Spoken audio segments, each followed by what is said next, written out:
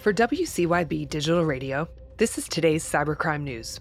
A French court has allowed two brothers responsible for the theft of $8.5 million from decentralized finance protocol Platypus to walk free with no repercussions. CM Today reports that the brothers admitted to stealing and siphoning the crypto funds, but claimed to be ethical hackers in turning to return most of the funds. The UK's most hazardous nuclear site, Sellafield, has been hacked into by groups closely linked to Russia and China, The Guardian reports. The UK government denies the allegations, stating, "We have no records or evidence to suggest that Sellafield networks have been successfully attacked by state actors in the way described by The Guardian."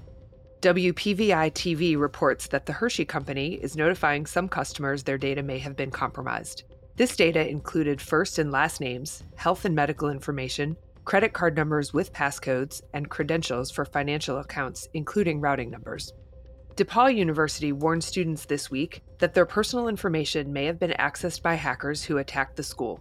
The Record reports that current and prospective students were sent letters notifying them of a data leak and providing them with 1 year of free identity protection services. Ars Technica reports Gmail's AI-powered spam detection is the biggest defense upgrade in years. The upgrade comes in the form of a new text classification system called Resilient and Efficient Text Vectorizer. Google says this can help understand adversarial text manipulations.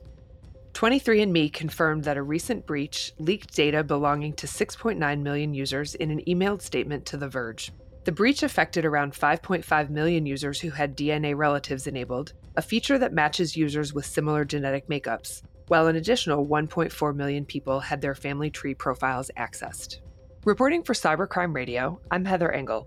For more information on the latest news in cybercrime and cybersecurity, visit cybercrimewire.com. The Daily News is brought to you by Evolution Equity Partners, an international venture capital investor partnering with exceptional entrepreneurs to develop market-leading cybersecurity and enterprise software companies. Learn more at evolutionequity.com.